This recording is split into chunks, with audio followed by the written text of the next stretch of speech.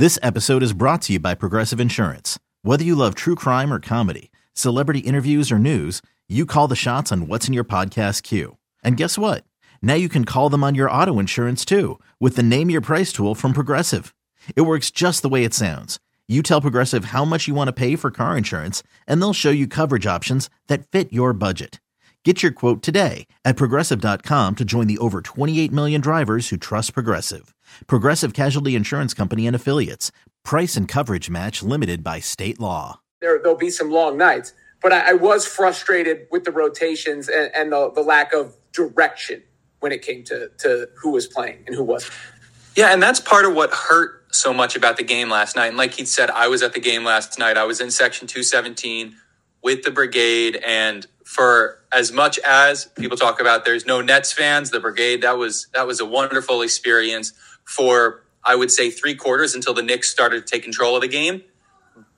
Brooklyn chants, I'm sure you guys heard it over the Yes Network broadcast. You could hear Brooklyn chants. Knicks fans were dead, and that was a really, really awesome experience. But part of what made that game so frustrating is that you have a situation where the Nets have, and I will stand by this, what I said on the last episode, the Nets have a lot of good pieces. They have a lot of very, very high-level pieces, high-level, better than role players. Nick Claxton is a budding star. Cam Thomas should be a budding star. Mikal Bridges could be an all-star, right? We have talent. We have good pieces. And like Jacques Vaughn said, it's about experimentation. But the direction with which we experimented last night looked like a team that had resigned itself to getting the benefits out of losing games and trying real hard to figure out what they can have for next season. When the reality of the Brooklyn Nets is that they are a 5 seed. Barring something disastrous, they're going to be in the playoffs. And they have a roster that can, at the very least, put up a good and entertaining fight in the playoffs. And particularly against the Knicks, just with all of the weight behind that rivalry, you're in a position where you have to compete. And I saw compete from the players, from a lot of the players, but I didn't see compete with the way the lineups were being put out. A lot of people are going to hone in on Cam Thomas only playing 18 minutes, Ben Simmons starting the third quarter, and those are both problems. But for me, and if you're looking at who is really a bona fide star on this team, and no matter what the NBA says, he is a Defensive Player of the Year frontrunner, Nick Claxton only picked up 23 minutes last night. And we're playing Day'Ron Sharpe extended minutes off the bench. We're using Cam as a backup 5. And there's a lot of people complaining that the Nets don't have a backup center. But you have Nick Claxton, who's not in foul trouble last night, not picking up the minutes that he deserves and the minutes that get the Nets better results. And the stats speak for themselves with him when he's on the floor.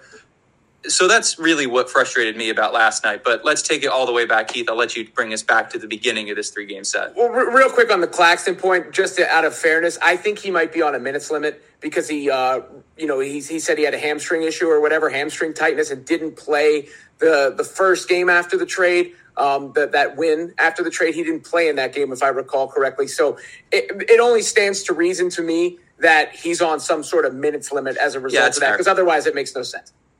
Right. Yeah, I don't know. I was at that game Thursday that he didn't play and they won, and I was like, is he taking an emotional day?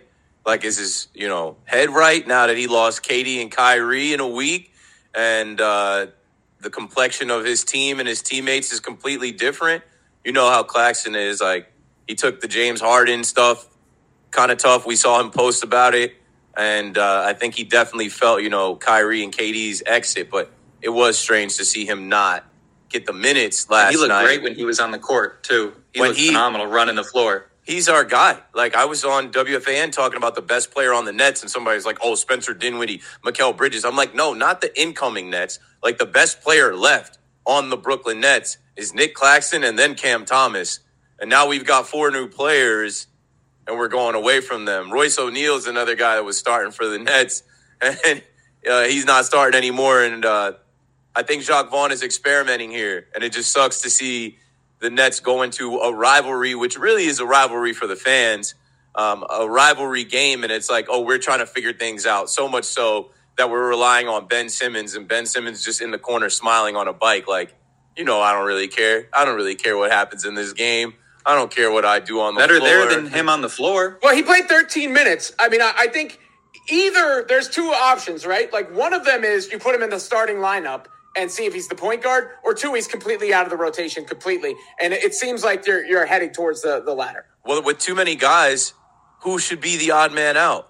Right? It shouldn't be Cam getting less minutes. It shouldn't be Claxton getting less minutes. Yuta shouldn't get less minutes. Right? Yuta's a better basketball player. Yuta shouldn't even be getting less minutes. I know Nets fans are talking about him being snubbed for the 3-point contest, but if you look at who's actually in it, I think they did him a favor. All right, we're going to go back a little bit. I don't want this to all be doom and gloom, negative podcast over one loss against the Knicks, who haven't beat the Nets in 3 years. They are 9-1 in 3 years against your Brooklyn Nets. And I looked at it as a sign of the times. I looked at it as, okay, these Knicks fans celebrated the end of the KD Kyrie era because they were butthurt that they didn't get chosen, that the little brother second team in town was chosen, and that era ended with no rings and not even an Eastern Conference Finals appearance. So their celebration continued into what we saw last night. And good for them. You're not going to win them all, especially when you're experimenting, especially when you're trying to figure things out. You had Spence shooting the ball 400 times, trying to lead the way. It was personal for him as a former Net. Cam not getting enough minutes. Dorian Finney-Smith, I like that guy a lot. Mikal Bridges obviously did not have the impact that he had in his first game, but it's going to come. It's going to come. So let's go back. I talked about Claxton not playing in that Bulls game. Hey, it's Kaylee Cuoco for Priceline. Ready to go to your happy place for a happy price? Well, why didn't you say so? Just download the Priceline app right now and save up to 60% on hotels. So whether it's Cousin Kevin's Kazoo Concert in Kansas City, go Kevin, or Becky's Bachelorette Bash in Bermuda, you never have to miss a trip ever again. So download the Priceline app today. Your savings are waiting.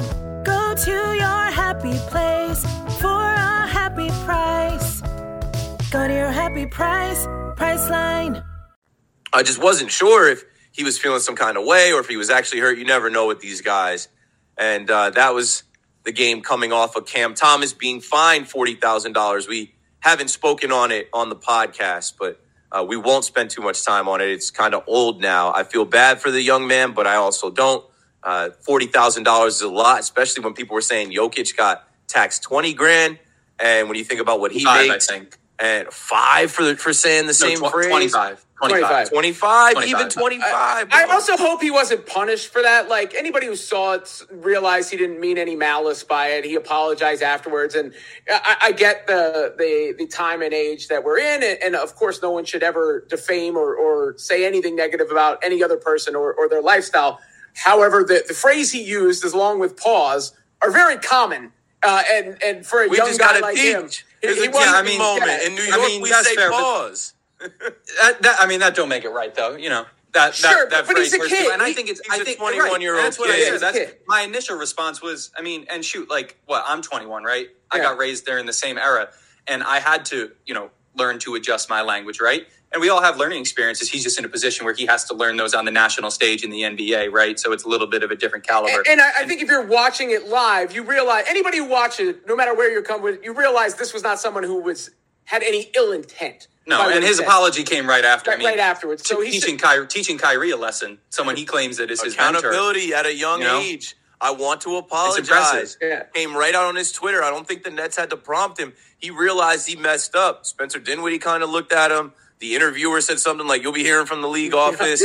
Whatever. It's a learning moment for Cam. I don't think he'll make a mistake like that again. It wasn't malicious, and we can move on from it into the Nets beating the Bulls. Now, I was at that game, and I honestly thought DeMar DeRozan and Zach LaVine were going to close the Nets out in the fourth quarter, but time kept going, and they kept playing inspired basketball. Without Nick Claxton, they just found a way. And obviously the Bulls aren't world beaters, but on your floor, after all the nonsense, the first night that you get Cam Johnson and Mikal Bridges on the floor, actually, they didn't play that game, right? No, they didn't play in that first game. Yeah. That was the first night we got Finney-Smith and O'Neal on the floor. Joe Harris comes alive. He's 6 of 9 from deep. He has 18 points. Cam Thomas didn't have it in the beginning, but had it enough in the end to come through with 20. And Dinwiddie, former Net, not longest tenured Net, because Joe Harris obviously has been here consecutive. But coming back to the Nets, he's a guy that fit right in. He had 25. I was happy with that game. Even Ben Simmons gave us 8 points in 20 minutes. they beat the Bulls. They're able to play defense. Obviously, LaVine had 38 and he had a highlight dunk. But ultimately, you started to get the new identity of the Nets was going to be defense and, passing the ball and trying to figure things out. Any comments from the Bulls game? I know it was now last Thursday. Well, I mean, that was part of the positive energy. Everybody was hearkening back to the 2018 Nets or whatever year it was. At this point, I forget years. 2018-19. Yeah, Yep. yeah. So everybody was going back to that, and I think there was some positive energy around Spencer in that game, and that's one of the reasons I was so excited to see the full crew on Saturday. One of the reasons I was disappointed by the way that game ended, and then you get a little taste over a couple of games, not to fast forward too far, but shows you where the swing of emotions can go from, wow, it's so great to have Spencer Dinwiddie back, to, wow, Spencer Dinwiddie almost tied the game, to, Spencer, what are you doing? Why are you taking every shot and pounding the basketball for 15 seconds of the shot clock by the third game? Yeah, and that Bulls game, too, that one felt like, to me, a really good example of some of the more exciting pieces, right, that the Nets have. So without Clax, that's one of the guys we didn't have Mikal. The trade hadn't been finalized yet. But when you look at someone like Cam Thomas, and a lot of people are saying, well, he's not ready for that elevated role. He was only getting those bigger minutes when the Nets didn't have their stars playing in garbage time games where they weren't expected to win. The expectations were low.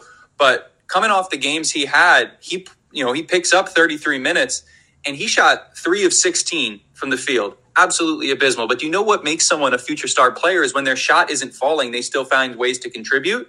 And Cam Thomas did that from the free throw line. I won't say James Harden didn't do anything for us because he taught Cam Thomas how to get to the free throw line. He taught Cam Thomas how to put up numbers from the free throw line.